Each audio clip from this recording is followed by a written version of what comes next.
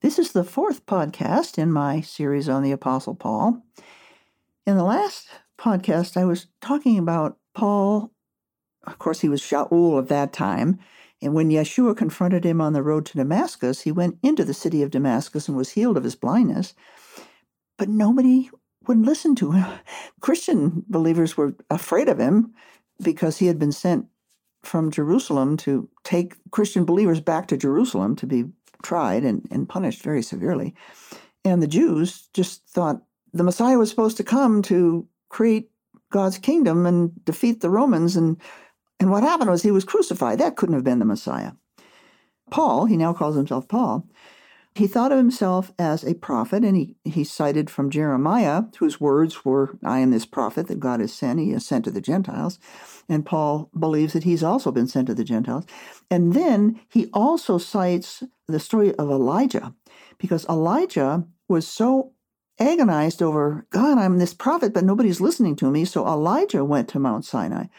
And so that's another reason why I think Paul went to Mount Sinai. We don't know what happened there at Mount Sinai. It doesn't tell us. But I assume that God would have told him to go back to Damascus, because that's exactly what he did. He returned to Damascus. So I'll call him Paul now. Paul probably turned to God in a manner he knew well by using methods of Midrash to search the scriptures for answers to his agonizing questions. Now listen to the questions. If Yeshua was the promised Messiah, why did he have to suffer and die? What is the meaning of his resurrection from the dead? Why did God call Paul to bring the gospel message to the Gentiles? How was Paul supposed to carry out this mission? Why were the Jews responding with hostility? Why were Christian believers responding to his message with fear? How could Paul convince them that he was now a believer in Christ with a calling to minister to the Gentiles? Paul must have been inundated with agonizing questions. He would have turned to the Hebrew scriptures to uncover the answers from the depth, which is what Midrash does, and what he was a Pharisee, and that's what the Pharisees did. They used these methods of Midrash to uncover depth of meaning that hadn't been exposed before. Now, given the turmoil of unanswered questions, God may have instructed Paul to return to Damascus, which I think he probably did, despite the fragile reception of his message there, because Paul was not yet ready to meet with the leaders of the church in Jerusalem. He would eventually have to introduce himself to Peter and the other apostles. Peter was the head of the church at that time, since Paul considered himself an apostle, one that God was sending on a specific mission. But how was he going to convince the Christian leaders that he was an apostle? So before meeting with the other apostles, Paul would first need to answer his own questions. They would undoubtedly be the same questions that would confront him in Jerusalem. Damascus offered enough distance from Jerusalem to buffer him from an intense scrutiny from the Christian leadership in Jerusalem. When Paul finally did go to Jerusalem 3 years later, he informs us, "I was still unknown by sight to the churches of Judea, which were in Christ." Another contributing reason for Paul's remaining in Damascus for so long may have been his need to master a trade. He was an itinerant apostle to the Gentiles, would require a skill that was both mobile and sufficiently in demand to financially support his anticipated travels. We learn from his letters that he worked as a manual laborer, a craftsman called a tent maker. He had been trained in the school of Gamaliel and was considered one of the top Jewish leaders, and then to fall into working with his hands as a tent maker. This is exactly what he did. And the reason, of course, was that it would give him an opportunity to make money as he traveled to sustain his travels. Latin documents attest to a tent makers association. These craftsmen use linen, canvas, and leather to construct such items as sails, tents, canvas roofs for wagons, leather harnesses for field animals, and leather articles of clothing such as sandals, belts, and cloaks. The only tools required were an awl for piercing material, curved needles, and a moon-shaped knife and waxed thread, so it was very easy for him to carry the tools of his trade. After 3 years in Damascus, Paul fled the city for his life, or perhaps to avoid imprisonment.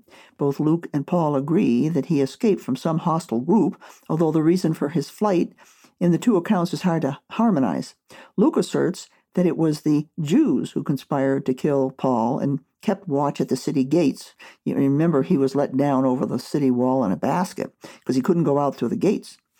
However, Paul explains in the New Testament that the governor under King Aretas had the city guarded in order to arrest him. The recent tendency in scholarship has been to question Luke's account because of its seemingly anti-Jewish agenda, and to favor Paul's autobiographical comments about the hostile government authorities. Historical identification of King Aretas is unclear, but several theories have emerged. One, again, is that Nabatean theory, which places Paul in the Arabian kingdom of Nabatea during the 3 years before he went to Jerusalem. This proposal further suggests that after Paul's return to Damascus from his travels in Nabatea, the Roman authorities may have expelled the Nabateans and Paul along with them. But one thing is certain, both Luke and Paul portray an aggressor guarding the city gates to prevent Paul's escape. Consider for a moment the viability of Luke's explanation of hostility from the Jews, which I lean toward that interpretation. Although Paul does not dwell on aggression from non-believing Jews, as Luke does, his autobiographical references are not silent. To the Corinthians, Paul identifies Jews as inflicting on him 40 lashes minus 1. The authority in this case would have been the synagogue, which had the power to excommunicate. Such actions from the Jewish community could make individual lives a misery by harassment and threats. Although only the Roman government had the power to administer the death penalty, death by stoning was a Jewish custom, and Stephen had been stoned in Jerusalem. Paul recounts an attempt on his life by stoning as well, later on during his travels. One author suggests that such a death, although uncommon under Roman rule, could occur as a result of mob action, especially where Roman rule was not particularly strong. And I think that is what may have occurred at the time of Stephen. It was the mob, and possibly here also in Damascus, which is not a comfortable thought. Now the story gets really interesting because as Paul journeyed from Damascus to Jerusalem, his reception by Christian believers whom he encountered on the way would likely have been the same fear that Ananias had exhibited earlier, because he hadn't witnessed outside of Damascus. Paul tells us that the churches in Judea knew little about him. They had only heard, "He who once persecuted us is now preaching the faith which he once tried to destroy." As Paul approached Jerusalem, he explains his single-minded purpose. "I went up to Jerusalem to become acquainted with Cephas," that's Peter. Why did he seek out Peter? The discrepancy between Luke's account and Paul's own words has generated several suggestions. But one scenario seems to fit the perspective of our earlier surmising about Paul in Damascus and Arabia. Paul's sense of apostleship would have required in his mind a connection to the church leaders in Jerusalem. It is only surprising that he did not seek this relationship earlier, given his strong sense of calling as an apostle to the Gentiles. The other apostles were all in Jerusalem. They had also been called by the Lord to follow a specific calling. Paul would eventually have to meet with the church leaders, since a tradition of submitting to religious leadership was in Paul's Jewish heritage. He would have had no sense of going off on his own or starting a new religion. He would have sought a relationship with the other apostles, the leaders of Christ's church in Jerusalem.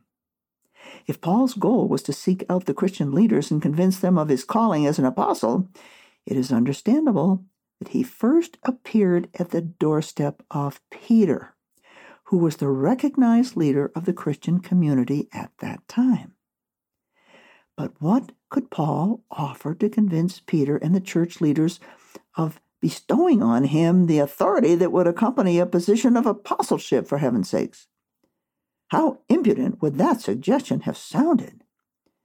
Given his history of persecuting the Christians, Paul would have needed more than the single account of his vision of Jesus and the subsequent miracle of healing. If Christians from Damascus had accompanied him to verify his ministry there, that testimony might have been sufficient. But Paul seems to have appeared in Jerusalem alone, where he spent 15 days in seclusion with Peter. As these two towering Christians, Peter and Paul, engaged in what must have been intense and deep discussion from Scripture, Paul had what he thought was sufficient evidence to justify his apostleship and his call to preach to the Gentiles. He had searched the Hebrew Scriptures, and he had 3 years to do it, for answers to his questions, and he must have felt ready to expound his understanding from Scripture. But surprisingly, Paul informs us that he did not see any other of the apostles except James, the Lord's brother. James would later emerge as the leader of the believers in Christ, and Peter must have asked James to join the discussion with Paul. But why did Peter and James hesitate to call in the other apostles, or to announce to the Christian community in Jerusalem that Paul would be one of their apostle leaders, or even to introduce him as a new brother in Christ? What was the reaction of Peter and James to Paul, and what was their ultimate decision? Paul simply tells us in an offhand comment, I went into the regions of Syria and Cilicia. But Luke may have captured Paul's frustration and distress. Luke reports that the brethren brought him down to Caesarea. That's a port, Roman port city on the Mediterranean, and sent him away to Tarsus. Tarsus was his home. That's where he had come from. They sent him away from Jerusalem, away from the Christian leadership and away from the center of Christian believers. The brethren even accompanied him to the port of Caesarea to make certain that he left the land of Israel. They sent him home to Tarsus, the capital city of Cilicia. Paul did not revisit the leaders in Jerusalem for 14 years. When he did return, he submitted himself again to church leadership, to the scrutiny of the Jerusalem Council under the leadership of James. He brought evidence that he submitted to the Christian leaders to support his claim of apostleship. As he and Barnabas approached Jerusalem, they were describing in detail the conversion of the Gentiles, because Paul during this time, of course, had been out preaching to the Gentiles, and they were bringing great joy to all the brethren. When they arrived in Jerusalem on that second visit, the contrast to Paul's reception on his first visit is striking. Paul and Barnabas were, and this is what we're told in Acts, were received by the church and the apostles and the elders, and they, Paul and Barnabas, reported all that God had done with them. In the gathering of the church leaders at the Jerusalem Council, Paul would have argued both from Scripture and from his experiences in order to refute certain ones of the sect of the Pharisees who claimed it is necessary to circumcise them, the Gentiles, and to direct them to observe the law of Moses. So this had become the two basic discussions of conflict. Should the Gentiles have to be circumcised? And did they need to know the law? Although there are many gaps in the narrative of the 14 years between these two visits to Jerusalem, we can surmise that Paul spent the time in 2 ways. Number 1, he preached the gospel to the Gentiles. And number 2, he continued to search the Scriptures as questions about Gentile reception of the gospel emerged from his experiences. But first, Paul had to travel where the Christian brethren were sending him. That was to Tarsus. Now, and I'm kind of going back now. I moved forward 14 years. Now I'm going back to when he first went to Jerusalem, Peter and James said, we got to get rid of him. He's a troublemaker. So they sent him off to Tarsus, back to his home, to his family, and to his Jewish community. He was not returning home as an important religious leader of the Jews, which his family and neighbors would have expected after his study with Gamaliel in Jerusalem. He was returning as a disreputable member of, it's called the Way in the Bible, which is referring to the Christian community. The leaders of that Jewish Christian sect had apparently dismissed Paul from Jerusalem. A new crisis had emerged in Paul's life. This story is just fascinating. So I'm going to stop here, and I will join you in the next podcast.